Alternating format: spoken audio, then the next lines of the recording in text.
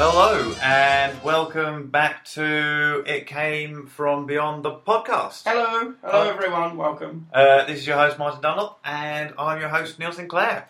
We got some great films for you today. Yeah, we got that's a nice way. It's a spotty lineup. It is. Very spotty. It has moments, right? So what we're doing is we're doing Splinter. We're doing is it Splinters or Splinter? Splinter. It's just Splinter. Splinter. We're doing In the Mouth of Madness. We're doing Sleepaway Camp, and It's Alive. So there's a lot of variety. Like there's pretty much from different decades. It's spotty like a 14-year-old in a fast food restaurant. Like a 14-year-old at Camp Sleepaway. Oh. All right, but first we're going to go with Splinter. Now, Splinter's I thought it was a pretty cool little film. Yeah. Do you want to do the rundown? Yeah, go on. I'll do a little bit of what happens. This couple, they've gone away camping. One's a nature expert. The other one is his girlfriend. Very, very rough and ready girlfriend. Oh yeah, she's keen to get into it. She does the driving. He doesn't drive stick, and they get kidnapped on the side of the road, and it's out in the wilderness, and it's night time, and then they run over this weird looking. They get kidnapped by an escaped convict. That's never quite made clear, and his girlfriend. Yeah, who's probably a drug addict, and they run over a dog, and they go and see this dog, and then the convict looks at the tire because it bursts the tire because it's got a little spike on it, and it gets splintered with the spike. And then they get to a petrol station, and there's a weird man in the toilet saying, "Kill me, kill me." Oh, there's spoilers. We should mention that. Yeah, we always get like the title through. of the podcast, spoilers. Yeah, it is. But we give away all of the endings and stuff. So, all right. So he's saying, "Please kill me," and then he starts to kind of move in this very insect-like way at them, and they run into the petrol station, and it turns out he's infected with a moss or a virus or something that is taking over his body, and it's through the little splinters, hence the name Splinters, and there's all kinds of ruckus happening outside, and they're hiding inside, and the policewoman turns up. Yeah, looking for the escaped convict. Looking for the escaped convict, whose girlfriend has been infected, and starts trying to attack everything. And then her hand comes off, and her hand comes to life and starts trying to attack everything. And then the policeman gets killed by the person thing outside. Yeah. And then they cut his arm. The convict's been infected by the splinter, and his arm's getting infected, and so they cut his arm off in a brutal scene. Oh my god! So it's a rough one. And then eventually they escape, the convict sacrificing himself as a distraction. Yeah. And they drive away in the car while the petrol station explodes behind them. And the final cutaway is to a fox or something in the forest that's clearly already mutating with the splinter, with the implication being typical horror movie implication that this is going to continue. This will continue. Or a sequel is abound. Which, fortunately, there hasn't been a sequel. And I say fortunately because I picked this film for the week, and I picked it because it's a great monster. The splinter virus is a wonderful thing. It's an awful, horrible... The descriptions... to describe what happens when it takes you over, you get stuck by the splinter, sort of like a wood splinter in your finger, and then it runs through your bloodstream, and you'll get more splinters busting out through other parts of your body. Yeah. And as it takes over, it hunts heat and noise. The noise is symbolised by the splinters vibrating. Until, even if you're dead, it will move your body towards the nearest heat and noise source to try to infect it as well.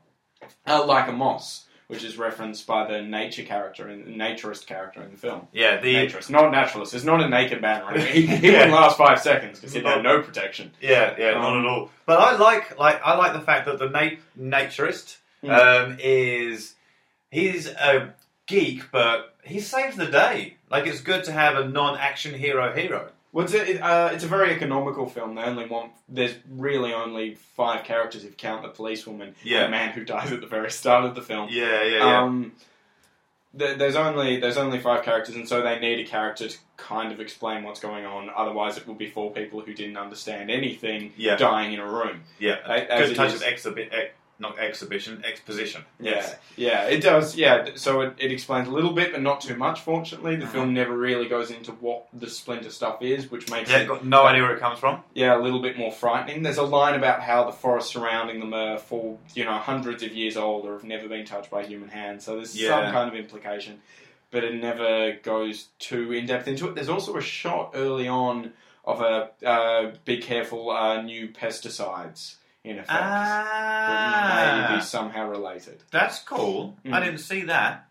What this film really reminds me of is, do you remember the Creep Show, the original film Creep Show? Yeah. There's that story where Stephen King plays a farmer who finds a comet and the moss starts to grow on him and then it starts to grow all over. Like, when that guy's been infected and it's starting to kind of grow up him and just kind of like take him over, it reminds me a lot of that. And I found that very hard to watch when I was a child. That used to disturb the hell out of me.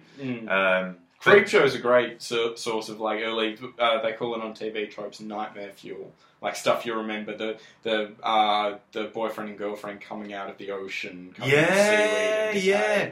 Oh, yeah. And the thing on the tray with the head and the cake on it. Give me my cake. Anyway, enough about Creep Show. Splinter! Which is a great film. Yeah. Splinter, I was expecting it to be a bit shitty. And I was so pleasantly surprised. Like, it was a tense film at times. I was going, at moments. My argument is, like, I specifically picked this. I had seen it before. I feel it's not... Objectively, it's not a good film because one of my rules for horror films is people can't get hurt doing stupid things. It has to be that the menace, the enemy, is so terrifying and so awful that no matter how clever you are or how smart you are, it gets you anyway. 28 Days Later is a great example of that trope. Yeah. In Splinter, people do get hurt because they're doing stupid things. Certainly the convict trying to get his girlfriend outside of the glass after she's already been infected. Yeah, but and they refusing don't know. to believe what's gone wrong. They don't know. They take too long figuring it out, in my eyes, and they also don't. After the thing on the road tries to attack the girlfriend, they take too long to put the pieces together. Even after finding the guy in the toilets, the girlfriend finds the guy in the toilets and says that something's gone very wrong. Yeah. They're not quite upset enough. And the policewoman also, she's confronted with 3 people inside the petrol station screaming that something else is wrong. Yeah, and she doesn't listen to any of them. Which is, that's a little frustrating. But I do still admire this. I admire it purely because the central creature is so awful. And clearly the filmmaker of this, who hasn't done much else, he did The Grudge 3, which was a straight-to-video sequel to The Grudge, and some episodes of Teen Wolf. And he's a bit of a special effectsy guy, is he? Yeah, Toby Wilkins is his name. And I'd love to see him try something else. Yeah. But... I still felt that this you'll either way it's a great horror film with a visceral reaction. It's not a psychological horror. This is about a gross thing that sticks in your mind. Yeah, and it's a lot of some scenes. Like, this guy's obviously very well versed in horror. Like, some scenes reminded me of Aliens, and some scenes reminded me of The Thing. Like, the monster certainly. Yeah, when the bits drop off and then come to life and then attack as well. But when the hands and the arms... The line from The Thing when the guy's head runs off, you've got to be fucking kidding me. That, when the girlfriend's 2 fingers come to life and start trying to, spit splinters onto them, that line comes to mind. Yeah. What it reminded me of, the bodies being taken over by the splinters, was footage of a decomposing fox. Like, there's been several over the nature documentaries putting a camera on a dead animal and seeing what happens next. Yeah. And what happens next is, like, maggots and other insects, like, just claw away at the flesh and everything. And when you watch this movie, the effect the splinter has on a body looks like that. It's got that really unsettling, like, the eyes almost exploding and the bones breaking so that the moss can get to deeper things. It's really... upsetting and uncanny. Yeah, okay, cool. That is, I've never really seen a video of a decomposing fox, but I do see what you're talking about with just watching things kind of just decompose and watching that, like the creature take over the body. Accelerated decay. One thing that kind of got me is when it took over the policewoman, right? And it did take over the policewoman because it then shows her up on the roof and it joins the policewoman back together because she's been torn in half. It left the rest of her. I think there's a line about it. Yeah. It took but it. Oh no, it didn't join it. Oh, I get it. It joined the policewoman to the creature was becoming a bigger creature because it joined her to something. Yeah. It joined her to what was left of the girlfriend and the man in the windshield. Yeah. It, like the thing, it keeps accumulating bits. Yeah. Build itself bigger and bigger and bigger. Which, decomposing animals, again, like if you have a big pit full of dead animals, which I'm sure you do. Yeah. Obviously. If you have a big pit full of dead animals and you come back to it after several months, you'll see that the carrion creatures, the worms and the maggots and everything else, will basically, like, tear that into a new shape and form, so it's easier to consume and to make use of. Yeah. And that's what the Splinter does in the movie, but obviously much quicker. Yeah. We couldn't watch a film that went for 6 months to watch that happen. Yeah. And they wouldn't have stayed in the petrol station for 6 months, they'd have just gotten out and walked away. One thing that I kind of found a little bit annoying was the relationship between the couple and the kidnapper. Like, they became good friends pretty quickly after a while. I forgave it because the film was such a roller coaster ride of a film, and I forgave its super cheesy ending. Like, super cheesy. But, like, the film is so good, you're like, that's okay, just keep going. And it only goes for 90 minutes, and the director, he intentionally picks one setting, one location, so that you're crammed in there, you get all the tension, and that makes it a proper success. So you start out in the late 50s, certainly. I don't want to put a year on it, but it's Rio Bravo came out, which was a cowboy film that was all set in prison. Except it's not quite when you go back and watch it. It's actually set in a whole bunch of places. But people remember it only being set in a prison. Yeah. Years later, you have Night of the Living Dead. Yeah. George Romero's film about people trying to defend a house full of zombies. And that tension is brought. Inspired by that was Assault on Precinct 13 by John Carpenter. And then that's been repeated several times over the years until you end up with Splinter. Well, on the way past Evil Dead...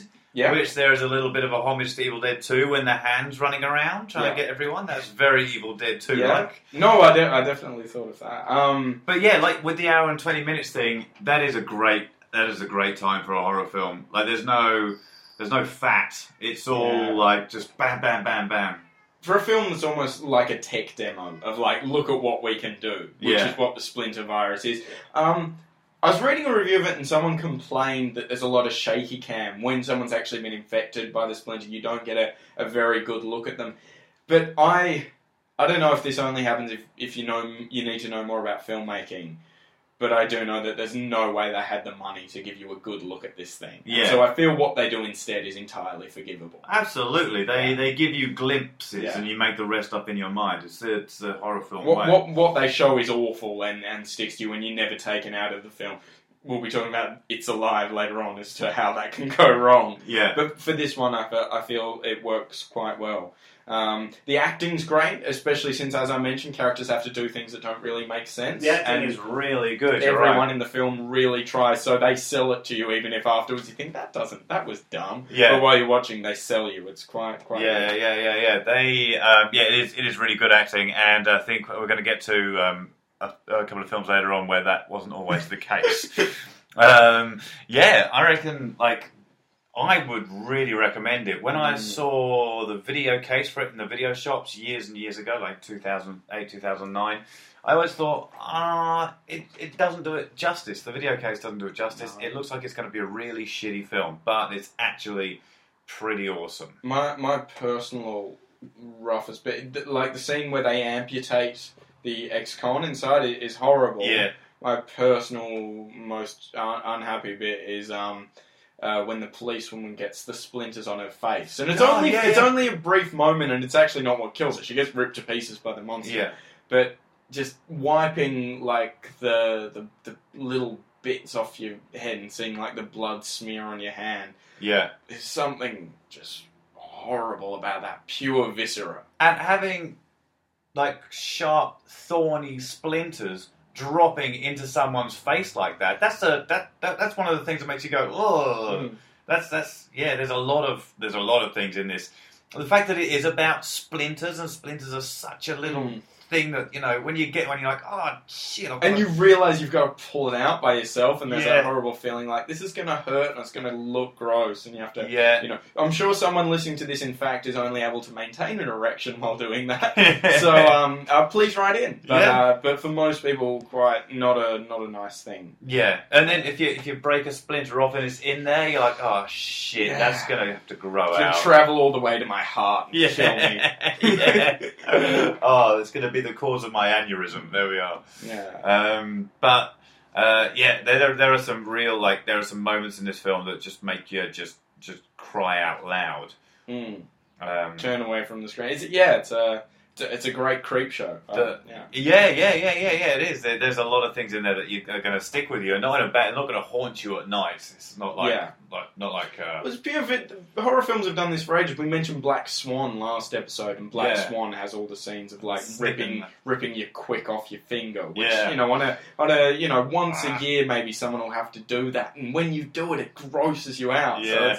So it's understanding the stuff that always upsets us. And no matter how old we get or how long we live in these fragile carapaces, we never quite come to terms with some of the things that we have to do. This plays on them. And also with the bit where they rip the man's arm off.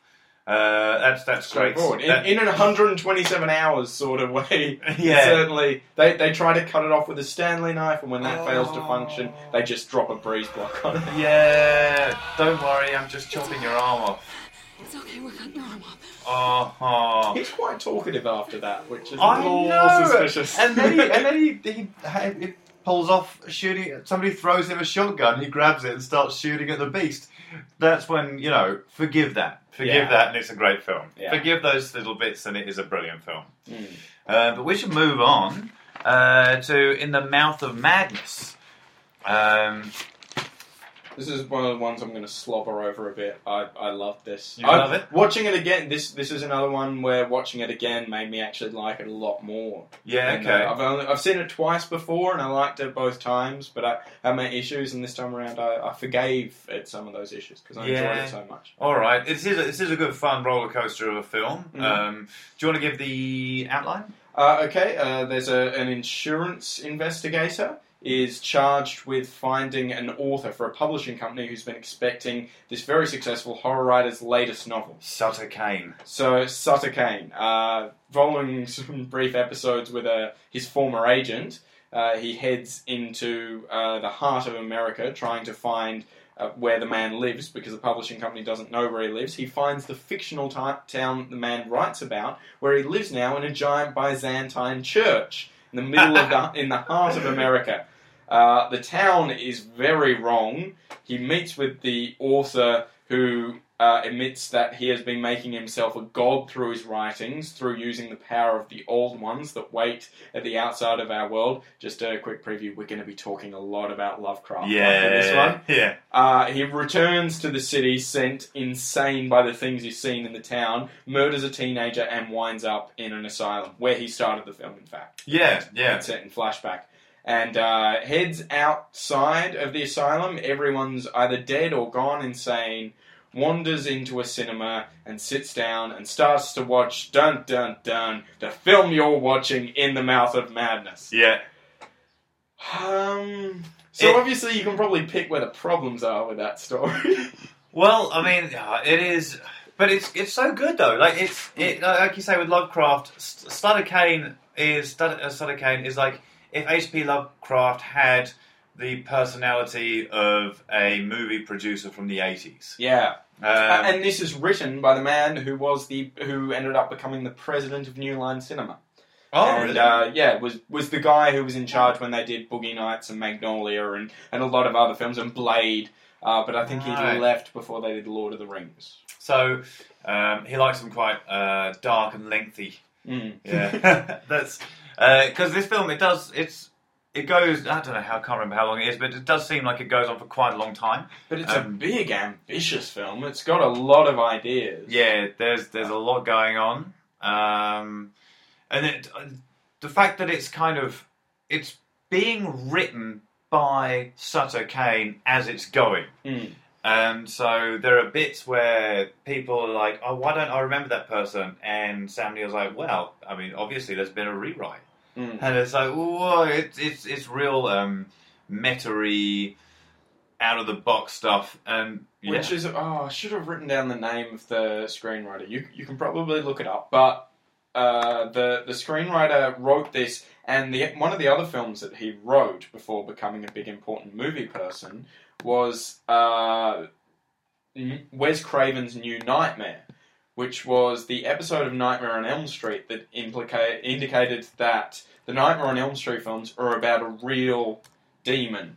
Freddy in the films is a demon in the real world, and the films give him power through the belief of the people who watch them, and if you stop making the films, he's just going to exist with us. So you have to keep making movies. Wes Craven has to keep making movies to keep Freddy out of our world.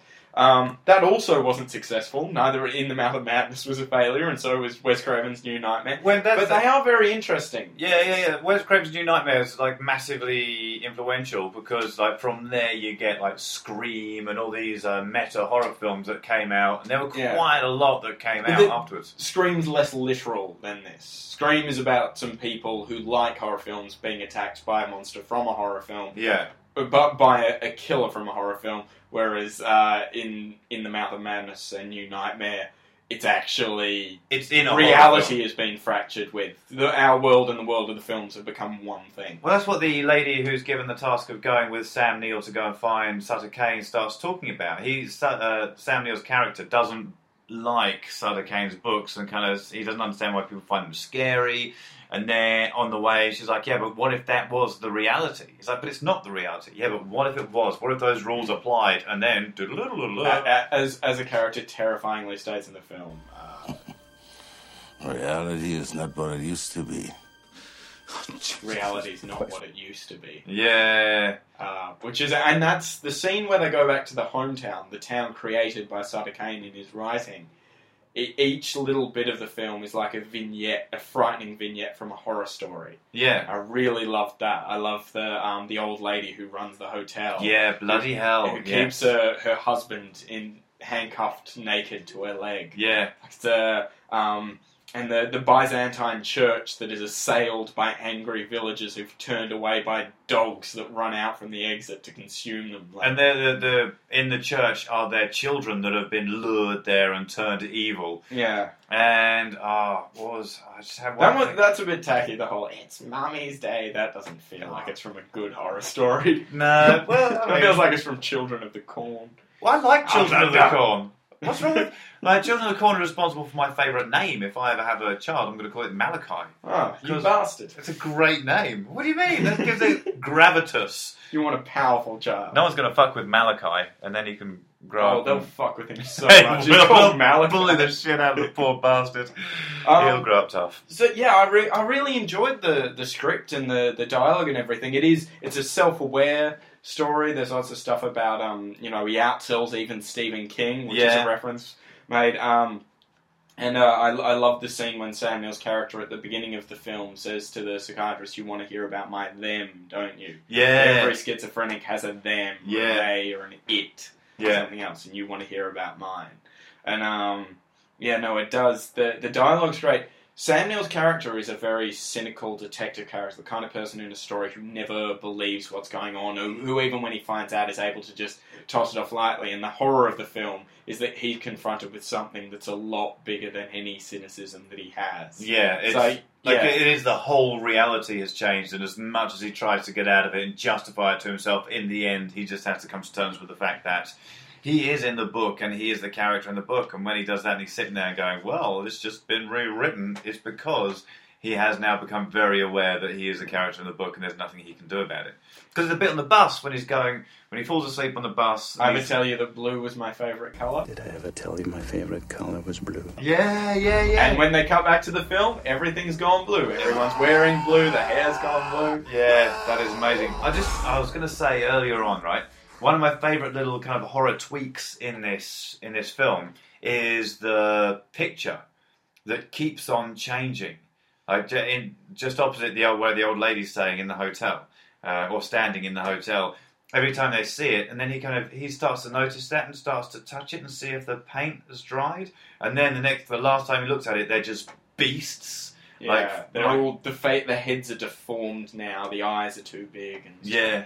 And that's great. Like, I like that. That's really unsettling. My favourite, I said in an earlier episode when we reviewed From Beyond, which was a direct adaptation of a H.P. Lovecraft story that wasn't very good as an adaptation. As a film, you might have enjoyed it. As an adaptation, it didn't really. That's great. As a film, you might have enjoyed it. You're completely cutting yourself off from that. I don't know, but this one, I fear, is the one that I've always felt comes the closest to a Lovecraft film. And my favourite touch in that vein, and probably my favourite bit of the whole film, is Sam Neill comes to visit the author inside his giant Byzantine church, and they have a big dialogue scene where he outlines his plan, and then he tears his face off, but rather than revealing bone, begins to rip into the edges of the universe, symbolised by the fluttering pages of a book. Yeah. And Sam Neill walks over into the rip and stares out into the void. And behind him, the assistant starts reading from the story. Apparently, what she reads is very close to the words of the rats in the walls, possibly. I think it's a reference to an H.P. Lovecraft story. Yeah. And what it says is he looks out into nothingness and he sees the unspeakable coming towards him.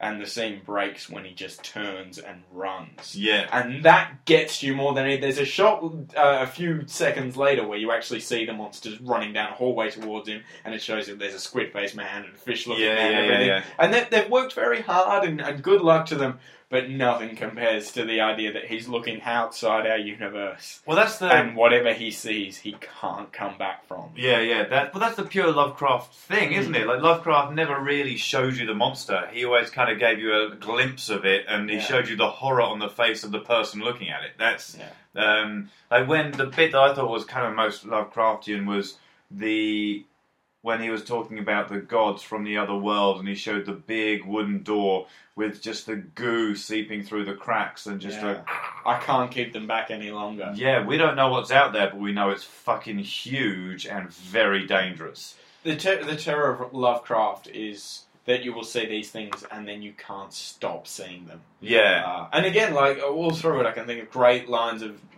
dialogue throughout the movie. Do you like the new book? He says to a teenager after he's gone insane. He sees a teenager leaving a signing for Sutter Kane's new book. He said, "Did you like the book?" And the guy says, "It's amazing." He said, "Well, this shouldn't come as a surprise then," and hacks into him with an axe. Yeah. There was some and explicit references made to Lovecraft with Sutter Kane says at one point, "I need to set the path for the old ones to come back." Yeah. Which puts this in the vein. It's basically Lovecraft fan fiction. Yeah, that's it. It's not a specific Lovecraft story, but it's like all of them molded into one, and they come out with the thing that they can film. Which Lovecraft really encouraged while he was still alive. He was a terrible, racist old man, but he did like it when people tried to write stuff in his vein, because he was aware that the world that he created with the old ones it was very fertile ground for storytelling. Oh, I didn't know that, because I knew that a lot of people did try and, they did write Lovecraftian songs, and then the thing. Neil Gaiman writes a Sherlock Holmes story set inside the Lovecraft universe. No way! That'd be quite interesting. But, yeah, I thought he went mad, didn't he? He went mad and broke and then died. Well, he was always a dick. Was he? Yeah, he was an unpleasant person, but quite a good writer. Yeah. And not like hugely unpleasant, just a lot of his writings were quite good. The other thing I think is terrifying about Lovecraft is, I said earlier that it's like an atheist nightmare. It's like if you found out that God was real, but rather than having this mind that knew more about existence than you and the the paths and what's the thing, fate. Yeah. That like had a path for everything in the universe. Instead of that mind, it was the mind of a shark. It just wanted to consume you, and it wasn't any more complicated than that. Yeah. Primeval. Yeah. And that idea is terrifying. Yeah. That loneliness. Also for just general horror film fans, John Glover, who's the creepy man from a number of films, and David Warner from The Omen get a scene together. And early on, one plays the head of an asylum, and the other, David Warner, plays a major psychiatrist. And they get a little bit just walking down the corridor together. Wow. And if you're really into horror films, you'll jizz a little. That's going to be cool. But I reckon if you're really into horror films, you've probably seen this. Yeah. The new book, right, is practically the Necronomicon. That was one of my notes. Because it was everyone that read it went mad, and that's pretty much what happens with the Necronomicon, isn't it? Everyone that reads it does go mad. What's the version of the Necronomicon in Discworld? Is something like Crazy Armored's Book of Cat Stories? I don't know. I've read the first Discworld book, and I really, really liked it. But I never read another. The only reason this film doesn't... I feel like... I like the idea that eventually we will have a great Lovecraft adaptation that'll solve it for everybody. Guillermo del Toro wants to do In the Mountains of Madness at some stage. It's a project that's come up and fallen through over the years. He quit The Hobbit to go and do it, and then it fell through again. Oh, God. Suck it, Del Toro. Yeah, Tom Cruise was supposed to be in it. It's come and gone all over through the years. The thing that stops this film from being the great Lovecraft adaptation, apart from the meta ending where the film that you're watching is it's like a monster at the end of this book, but for adults. The thing that stops it is it's an exercise in narrative formalism. Like, it's got a setup and a general... It doesn't put you off centre enough. Yeah. You're always aware that what you're watching is ultimately quite a straightforward horror film, with some great ideas. Yeah. But it doesn't... Audition would be a film that genuinely you're not sure where this is going. Yeah. Whereas this, it's great, and it's got some cool ideas. Like, I reckon Lovecraft had some pretty awesome short stories, some incredible short stories, but a whole novel I find pretty hard, because what was the one with the doctor or something or other? In some prison? I can't remember. I didn't get through that much of it. No one seemed to talk. It was just this big description of things that were happening. Oh, the Edgar Allan Poe problem. It's like I'm used to now. Like, I've grown up in the 90s, 2000s. Like, I need the action happening. Economy of language. Stephen King, very good at that sort of thing. Although The Shining, he could have cut a lot of that out, as Stanley Kubrick proved. Yeah. Ambrose Bierce is one of the writers from back then who was very good at economy of language and hated horror stories. He's the man behind An Occurrence at Owl Creek Bridge, which you don't know about it probably, but lots of famous films basically rip off An Occurrence at Owl Creek Bridge. Fight Club, Jacob's Ladder, The Sixth Sense. There's a million of them. All right. Is there a film of it? I'll watch that. No, I don't think there ever has been an adaptation of an Ambrose Bierce story, but he's quite straightforward. Yeah. Okay. Cool. I'll have a little read of that. But yeah, so I don't know if I'm looking for the Lovecraft adaptation that people want, because I don't reckon I'd enjoy it very much. What I'm looking for is like a film like this that is a straightforward, balls out horror film, but just with Lovecraftian flourishes all over the place. I want the audition of Lovecraft movies, or the kill list of Lovecraft movies. I want the one where it does knock you out with the revelation, rather than one where it uses it in the place of Freddy Krueger or Jason. I want one. Yeah, okay. Yeah, because that's true. I want one that's infected by Lovecraft. The monster in this film is the town, and then it becomes the film is the monster that is attacking Sam Neill. Which is great and very interesting, but again, does hold it back slightly. Yeah. So, let's move on to our next film, Sleepaway Camp. I apologise? I really wanted to watch this film because when I was a kid, I used to go to the video shop and I saw all the video cases, and one of them had like Jason, Freddy, and someone else. I think it was a witch or something, or someone holding a chainsaw. And I thought, I really want to see that film, but I was too young and I wasn't allowed. And then I found out fairly recently that it was Sleepaway Camp 2, right? And so I thought, well, while we're doing this, why don't we watch Sleepaway Camp 1? It's got a bit of a cult reputation, but my God, what a terrible film. My first note for this one, Christ, full stop. My first note for this one is in capital letters, acting, with 3 exclamation marks. But I feel that's cruel because we'll explain the plot because that will take 10 seconds. Yeah. Okay, you've got at the start of the film, some people are killed in a water skiing accident.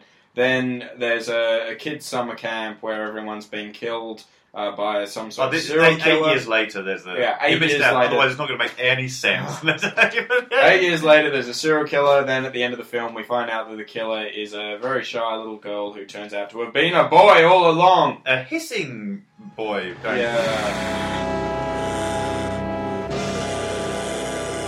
How can it be?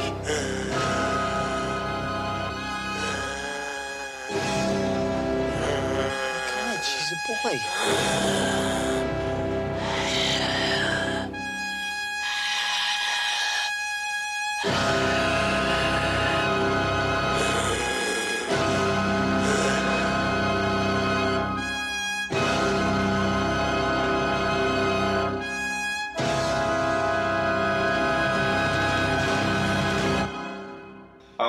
This one, I finished it angry.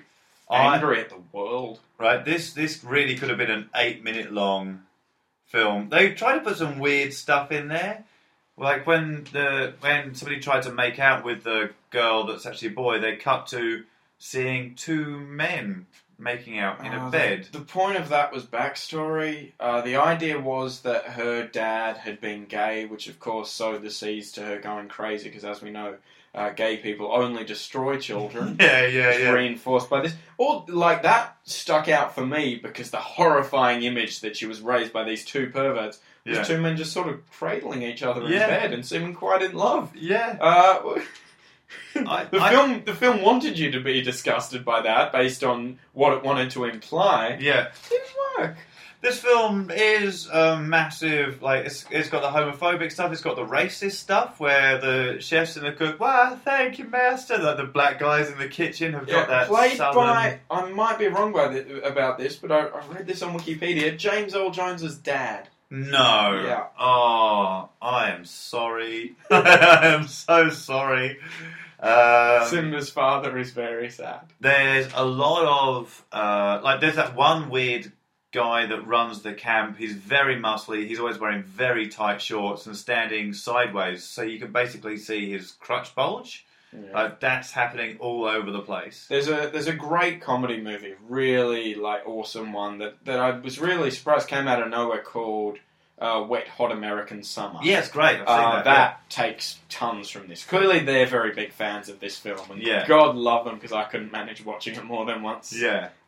It feels like someone's filmed a grade 6 play from a distance. Yeah. Only for a grade 6 play, 2 of the characters are both adults and pedophiles. Yeah. Oh God, it's a real rapey vibe happening with those kids, and when the chef does try and rape the murderer. Yeah. All right. So let's. And also, as a horror film, hardly anyone dies. No, I know. I wanted a lot more dying, but they are good deaths. All right, they're good horror film deaths. The first one, the chef that tries to, or head cook, I should say, who tries to rape the young girl, who's already said, was it? I believe there's I'll find what he says and I'll put it in here. Where I come from, we call them baldies. Makes your mouth water, don't it? Artie, they're too young to even understand what's on your mind. Then, good buddy, there ain't no such thing as being too young. You're just too old. Right, he says that and it's awful. Something about them having bald vaginas. We call them baldies or something like that. It's awful. He's cooking a massive, incredibly, unbelievably big pot of boiling water that I don't think that you would. Well, you know what children love: boiling water. Boiling water, and she knocks him into that so that he falls over, and it falls over him, and it's the longest scream I think I've heard. It's just going for.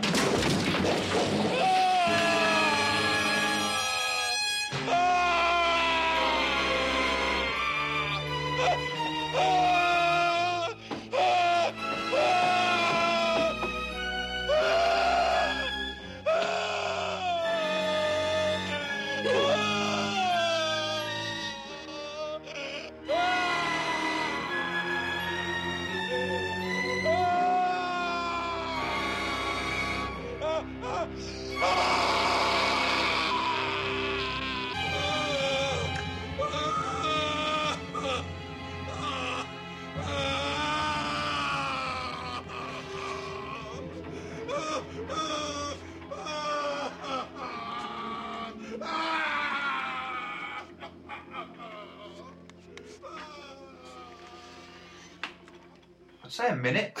It's like, are we still on this? Why are we still on this? Yeah. And then there's like some of them I don't get.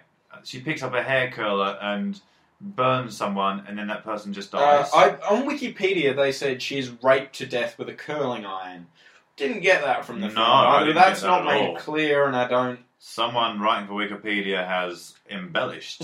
Unless we saw an edited version. But Yeah, no, in one you could see it going in and everything. So the burning. yeah. You can smell the cauterization. The only way you could think about this as actually a horror film is if the scariest thing you can imagine is you try to have sex with a girl and then she turns out to be a boy. And if that's the scariest thing you can honestly imagine in the world, you have no imagination. Yeah. There's a lot of terrible things out there, like watching this film. Yeah, no, it's like the final shot of the film is the very shy girl who's just murdered the very nice boy who wanted to be friends with her, just standing there with her penis out, hissing. Mm. But just before it gets to. Like, we're creeping up behind. She's sitting on the beach. We don't know the head's decapitated yet. Or we do, but the people sneaking up don't.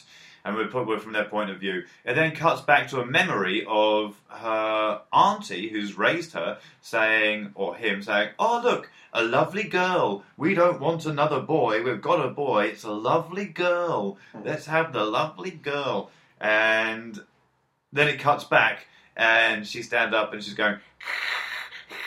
And she's got a penis. Yeah. So, like I do want to, because I think there's a good horror movie to be made out of the idea of gender dysphoria, because it taps into something that everybody finds relatable, which is the terror of looking in a mirror and whoever looks back, the person looking back doesn't seem right. Or it isn't you. And that's certainly something that you could latch onto. And I'm not going to give this film a pass, because it came out in 1983. So as far as like interesting films about gender, we're going to do It's Alive, which came out in 1974. Yeah. And David Cronenberg made like 8 films by this point. So it doesn't get a pass. Yeah. On even The Thing is an interesting film when you get down to its all-male cast being up there in the ice, being invaded by outsiders. Like, there are so many interesting things you can do. Yeah. And with this film, all it wants for motivation for someone to hack a bunch of people to death at a school camp is that she's the wrong gender. Yeah. And that's it.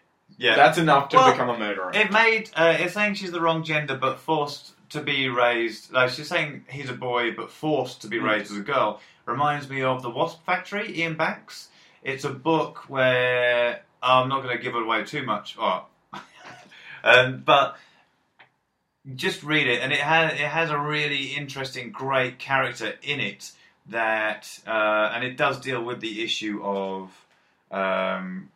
being raised one sex but being another, and not really having a choice in it, and not really knowing who you are, and the person in it is a little disturbed by what's happened. Yeah, a little disturbed, but the problem was for so long. There's a Brian De Palma film, Dressed to Kill. That has that as basically the motivation. And it happens in Psycho, but there's a lot more wrong with Norman Yeah, Bates there's than a just lot more. because he puts on a dress, but when he puts on the dress, he thinks he's his own mother. Yeah. Like there's a lot going wrong. Yeah. The birth of it, I guess, was in Ed Gein, the Wisconsin murderer, who made a woman's suit out of bits of dead people that he dug up. Now, I Yeah. say murderer, that's very important. Not technically a serial killer, because I think he only killed 2 people. Yeah. But yeah, that was... And if you read a history of Ed Gein and the terrible things that he did, they found a matchbox full of 8 salted vaginas on his mantelpiece. So if you can read the whole story of Ed Gein, and the most fucked up thing you can think about him is he kind of sometimes thought he was a lady. Yeah. That must have You been haven't what made him do understood it. that story. Yeah. That is... You've not learned anything Yeah. from him. Alright, so a couple of things I want to say about this film. And it's just an OHS issue, really. They were playing with water balloons on a slanted roof. Yeah. And I didn't see anything attaching them to anything. They were just... And it was getting it wet. That would have been slippy. They would have fallen off and hurt themselves. Alright, they're actors. Well, they are being actors in this film. They probably would have had to go on and get proper jobs because they were Could all have terrible. been very badly injured. Could have all fallen off the roof and hurt themselves. And also another thing, right at the very beginning, the guy who runs the camp smoking a cigar in the kitchen. Ah, disgusting. Yeah. I also want to say... Oh wait, one more. All right, so the policeman that turns up to deal with everything has the fakest moustache I've ever seen in my life. I'm including ones that you buy from a shop to look fake. It is basically black sellotape stuck to his top lip. It is incredible. I was watching it thinking, how do they think they're going to get away with that? Well, I know how, by making the rest of the film so unbelievably crap that no one's going to notice. And I don't... Yeah, I remember reading a review of another comedian that said at the start of the review, look, this is going to sound like this is so bad it's good and you have to check it out. Yeah. And I want you to understand that's please don't go and see this show. Let me just reappropriate that for this film. It's unwatchable. It is. Though I will say one thing. For a film about like a summer camp full of kids, actual children in a lot of it, and actual children acting in it. Yeah. Which sounds like a great thing, and you could probably make a very, very good horror film with that, just using naturalistic child performances. Yeah. This film doesn't. It makes them just say the shitty dialogue in the script. Yeah. It's really bad. Say the words, child. It's no Bugsy Malone. But props for that. Yeah, you had a chance. All right, so that is Sleepaway Camp. Yeah, not recommended. But I don't know if you're going to get drunk with some mates and snag off a film. Yeah, that is the problem with horror films. Sometimes is people think they hate horror films because when they go, oh, I'm going to watch a horror film. Oh, this is a camp slasher film. I'll watch that. Oh, horror films are rubbish. So because it's quite boring. But I think what you said is a big part of this. Like, when I was a kid, this is what Sleepaway Camp reminded me of, is going to the video store and seeing all the VHS covers in the horror section. Yeah. And because every time I'd seen a good horror film, it had just been some dirty cassette from the back of the thing. Yeah. I'd be like, I want to, I'll check this out. Maybe it's okay. And the front cover of this is a hunting knife going through a kid's tennis shoe with blood coming out. Yeah. Like they've stabbed the tennis shoe and killed it. Yeah. And you'd think, oh, maybe this is all right, and you'd waste a lot of life watching films like this. Yeah, and getting slightly bored. And there's usually the director has enough grace because he knows it's going to be mostly teenage boys. Well, they know it's mostly going to be teenage boys watching this, to chuck in a few boobs here and there. Yeah. Fortunately, this one doesn't have boobs because a lot of the girls are very, very young. Yeah, that would be pretty disturbing. But to put some older girls in so we do get to see a couple of boobs at some point might have been appreciated. Yeah. I think, yeah.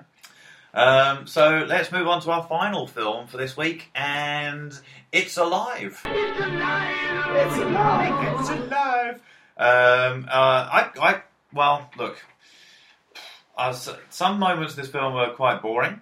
Yeah. But there were some moments that were pretty good. I wasn't too enamoured. I was quite impressed with the dialogue.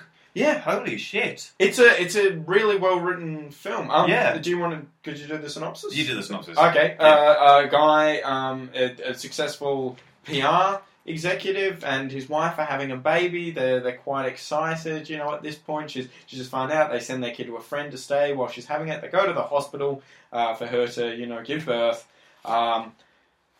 Baby gets out, kills all the nurses in the room, is horribly deformed apparently, and escapes. Yeah. So we've kicked off with a hell of a premise. Yeah. The baby wanders all over Los Angeles, popping out of storm drains and killing people, while the father angrily denies paternity and says, this isn't part of us, it's just a horrible thing that has happened. At the end of the film, seeing his wounded, mutated offspring sadly dying in a sewer, he finally feels fatherly compassion, gathers it up in his coat, takes it out of the sewer and begs for them to save it. Unfortunately, an angry doctor demands they all kill it, and the baby, in one final burst of strength, launches itself at the doctor and is gunned down by police. Yeah. They go away in a cop car. And the chief of police says grimly, they've just had another one born in Seattle. Yeah.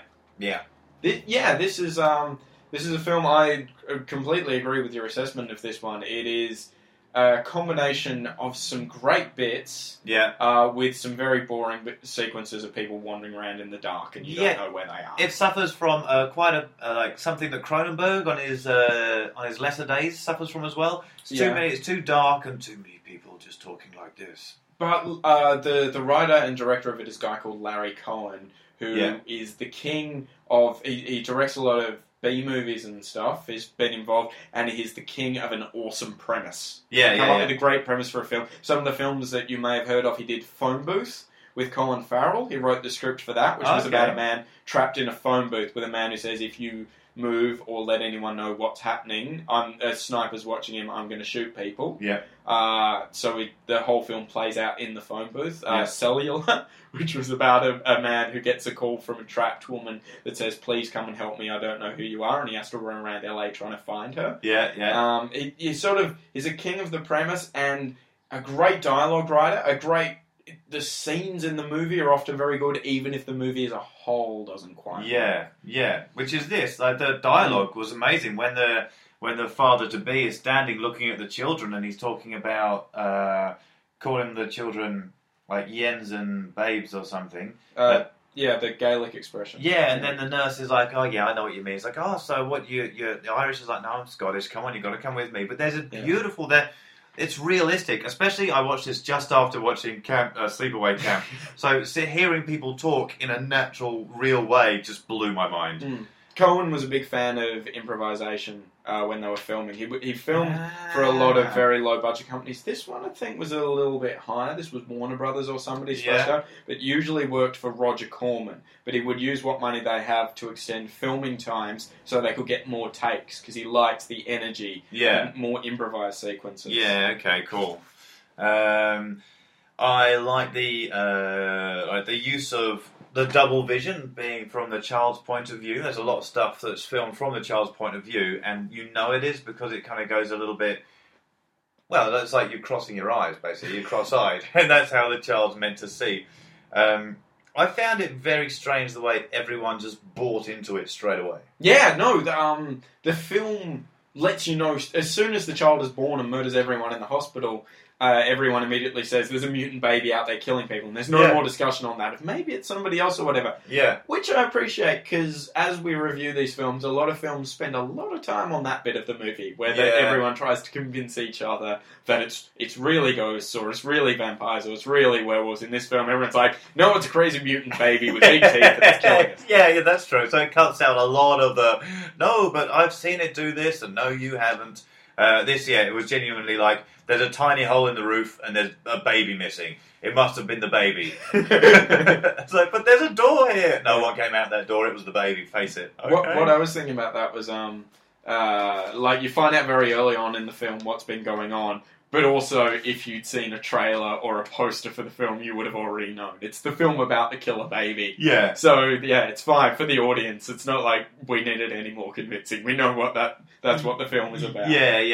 They're not gonna chuck in a werewolf or anything in there. It is the mutant killer baby. And you see flashes of the mutant killer baby, and then you see you see it in wide, and it's crap. unfortunately. Made by Rick Baker, who is responsible for many great makeup effects. Did a little bit of The Thing, I believe, and American Werewolf in London. Rick Baker. Great. That's amazing. Yeah. That's amazing. So he had to start there. somewhere, and sadly, this was one of them. The Mutant Baby. There's a He's remake. hamstrung by the fact it's called a Mutant Baby. Apparently, the remake isn't worth looking at. Oh, really? Well, maybe for the Mutant Baby, maybe we'll have a look and see. But I don't think generally I wouldn't watch it. There's a great little bit of horror dialogue I'd love to put in about the doctor runs into the room and they're trying to figure out what's happened to all of the dead nurses while the wife lies screaming on the table, and it's the umbilical cord's been severed but not surgically. Looks like it's been chewed off. The umbilical cord's been severed but not surgically. It looks like it's been chewed off. That just says strap yourself in. This is where this is going. I really like that. And the fact that it leaps at everyone's throat, and that horrible crying noise it makes. No, but in general, it does have, like I've said all along, that the sign of a good horror film is that the dialogue belongs to it. It's got dialogue that is absolutely part of it. And this has some great stuff. When the father walks back in after being attacked by the press who want to know everything, and he walks into the room with his wife and says, "Can you imagine that they're trying to blame us?" And she says, "Well, we are the parents." Yeah. Which is something you can imagine, like, to draw a very horrible comparison, but you know when a kid goes on like a shooting spree at his school. Yeah, they don't. And they say, why are they trying to blame us? Because our kids murdered a whole bunch of people, and in the eyes of everyone else, we're responsible. You are the parents. And also, on a lesser extreme, like when kids are doing badly at school and stuff, you know, or just going on being beating kids up or petty theft, it's the parents. People blame the parents. I'm not a parent, so I also blame the parents. And I blame my parents. Yeah, the film keeps trying to find interesting stuff to do with the concept beyond just having a mutant baby running around killing people, which is for the best, because the bits where the baby's kind of doing that, not that great. There's a bit with some cops in a primary school that's pretty cool. Yeah. Otherwise, it's not handled that well. But the man gets fired from his PR job because it's now publicly known that he's had a mutant baby that kills people. The nurse tries to sneak an interview out of the mum. Like, people aren't very sympathetic. This is very much a but aren't humans the real monster kind of film. And an accurate one. Like, that is true. Again, to draw the comparison of the school shootings, you can imagine all of that happening. The father getting fined, though, has a great sequence where the CEO of the PR company is trying to explain to him why he's been fired and says, well, you know, Cooper's got a retarded kid that he insists on keeping in the house. Yeah. And it's like, you know, it really gets across what the film's about. He's not firing him, is he? He is firing him, but he's not saying, I'm firing you. He's like, hey, take your holiday. You got 3 weeks holiday. You know, come back when this is sorted out and everything. And after he leaves the room, he says, send his personal things home. He's not coming back. Yeah, fuck. And when he's saying... because he's like, what do I do? The press, everywhere I go, I've got a microphone sticking in my face, and his boss is like, you need a good PR firm. It's like, oh shit, There's humour in the film, mostly because it's a very grim subject. The idea that the fear of fatherhood and giving birth to monsters. Yeah. We need to talk about Kevin, but about fathers, I guess. Yeah. There's still some humour in it. There's a great bit where, because they know a mutant baby's running around killing people, but they don't know what it looks like. No one's got a good look. There's a scene of police pointing guns at a baby in a sand pit. Which is quite good. And also, in the scene where the police try to find the baby at a primary school, a policeman has to try to drink out of a child's water fountain. Yeah. Which I love that they kept that in, because it's such a beautiful little detail. It's like, I'm feeling a bit thirsty. Yeah. No one's looking. Just like, crouched down. And then there's a bit where the dad, when the mum's giving birth, and she's like, are you ready this time? Are you going to feel trapped like last time? So that is really kind of like the fear of childbirth. Like the first child, he obviously felt trapped by, but now he loves completely. And then the second one was coming along, and she was like, but is it going to be a terrible thing that happens because you don't want another child? And then it kind of does turn out that she loves it and he doesn't. Yeah. It is a film. It's a film about children and breeding from the father's perspective, which is important, because there are horror films that take more of a motherly perspective. Rosemary's Baby, the fear of your own offspring. This one's closer to a Eraserhead. and the unwanted child in that. It's the fear that your child's Oedipal almost. That your child wants to kill you or wants to usurp you, and that you don't want any part. It's in primal animal terms, it's that you've given birth to a rival. Yeah, because she said it was a boy. Yeah. So it is a rival. Yeah.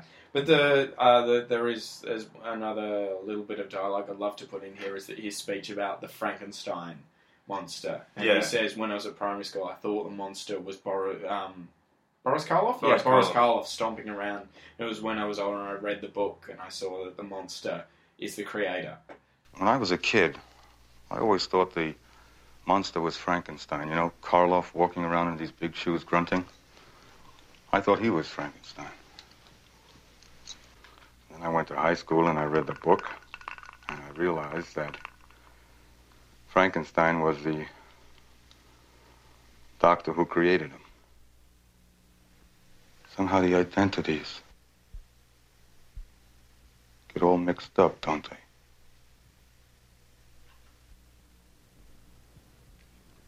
One must not allow oneself to be impressed by escapist fiction.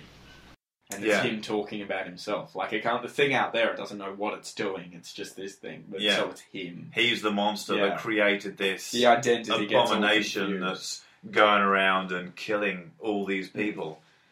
Yeah, and the scene where he does decide to save the child is quite well done. He says to it, don't cry. If you cry, they'll hear you. Yeah. Which he has to do to a thing that looks like a melted sock puppet. Yeah. But he played it well. Like, the acting in this is superb. He actually starts to... Like, there are proper tears falling out of his eyes there. That's good acting skills. This is... The films of Larry Cohen would have to be a major influence on Tarantino. Yeah. I'd say, looking at... Because it does seem that...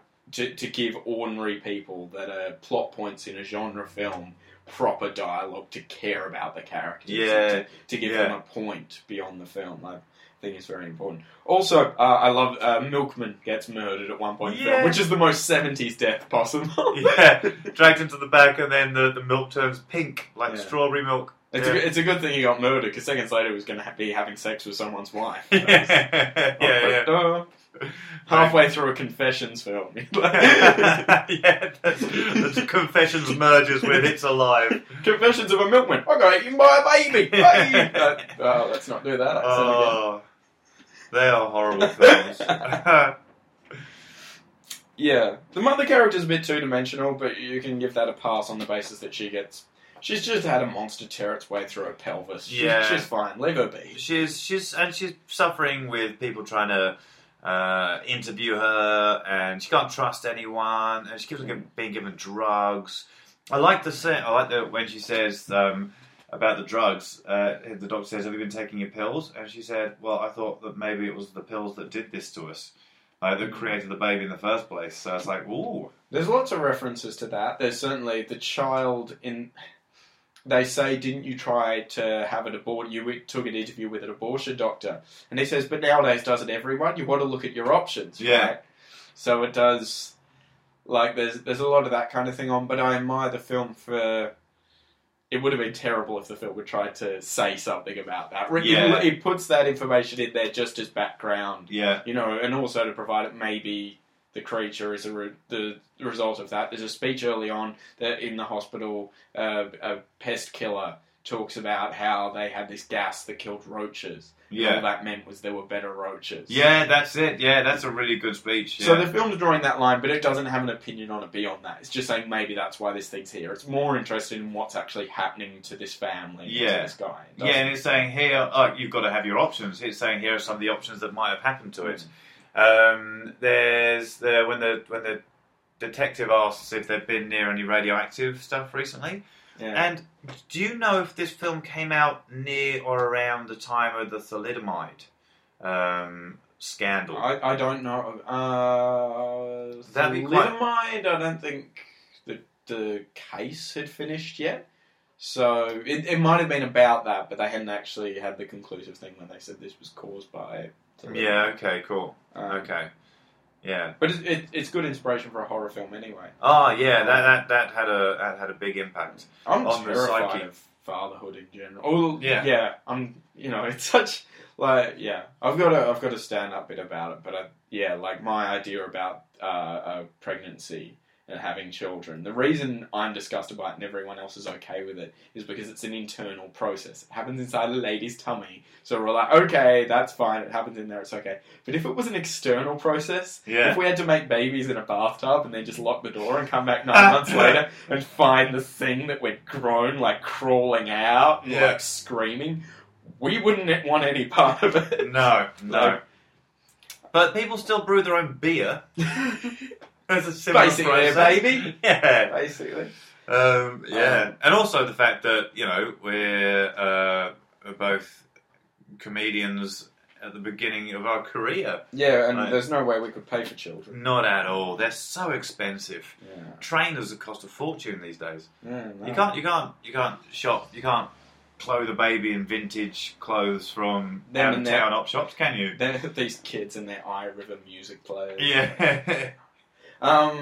The other interesting detail about this film was it was a flop when it came out in 1974. Yeah. Then 4 years later, they re-released it with a trailer that focused around a creepy baby. And massive hit. Yeah, okay. So, we're all terrified of children. Just look at them. We feel so guilty because we've fucked everything up and now they're angry. Yeah, first we're terrified of having them, then we're terrified of breaking them. And then we all feel like we've let them down. I think that's parenthood, isn't it? Yeah, there's a line in the film about, look out there in the smog. It doesn't matter if we breathe it or eat it. Yeah, yes. So there are the films for this week. Yeah? That's a good little selection. I've got a few bits and pieces for the end, like a few mentions. One to Beardy Freak. Thanks for recommending us. And check out his website. I should have written down the website thing. But look up at Grindhouse Dave on Twitter and check out his website. It's really good. It's good horror film reviews and stuff. I want to try out. There's a zombie film, Dead or Alive. Show that film? I know there's two kind of films called Dead or Alive. One is written by the guy who did Aliens. It's probably that one. Yeah. Well, we'll have to review that because that's another video shop classic of mine that I used to see all the time and think that film must be amazing. Yeah, Dan O'Bannon was one of the guy who wrote it, I think. Yeah. Okay, cool. All right. Well, we'll have to see it. We'll just mention in general the horror film community's been very welcoming. Yeah, really nice. They talk to us and everything. Yeah, hi guys. I put a request out the other day for like horror films around a theme of like a specific day, and actually Heather Day came to my rescue and recommended the film I was going to watch. I can't remember what it is now. But she recommended Terror Train was one, which it was the one I picked. That's one you're going to do, isn't it? But that brings us onto the subject of next week. Next week is going to be a big one, right? We have a couple of friends who really want to be involved, and so we are doing a big horror four-way. And the theme of the films is seasonal, so Halloween, New Year's Eve, Christmas, President's Day. Is there a President's Day one? I think no. Mine's 4th of July. Uncle Sam. Yeah, we got a 4th of July. I was hoping for a Queen's Birthday horror film. Hasn't been done yet. No, not yet. Yeah. Melbourne Cup Day. I think that's just every year, isn't it? That's everyone gets killed by an undead horse. An undead horse or a mutant corgi. Alright, so the list is Terror Train, Uncle Sam, Long Weekend, and Christmas Evil. I'm looking forward to Long Weekend. That's a proper Australian film. We're our first Australian film. First proper one. I think we've done one that was like half Australian funded or something. But yeah. Proper Aussie, mate. Yeah. Yeah, awesome. Well, once again, thank you for listening. If you want to chat to us on Twitter, we're very, very receptive. It's at HorrorPod. Come say hello. Thank you very much for listening, and goodbye. Good night.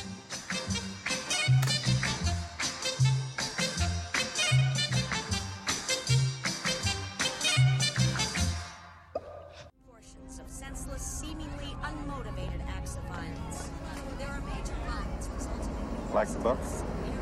I love it. Good. Then this shouldn't come as a surprise.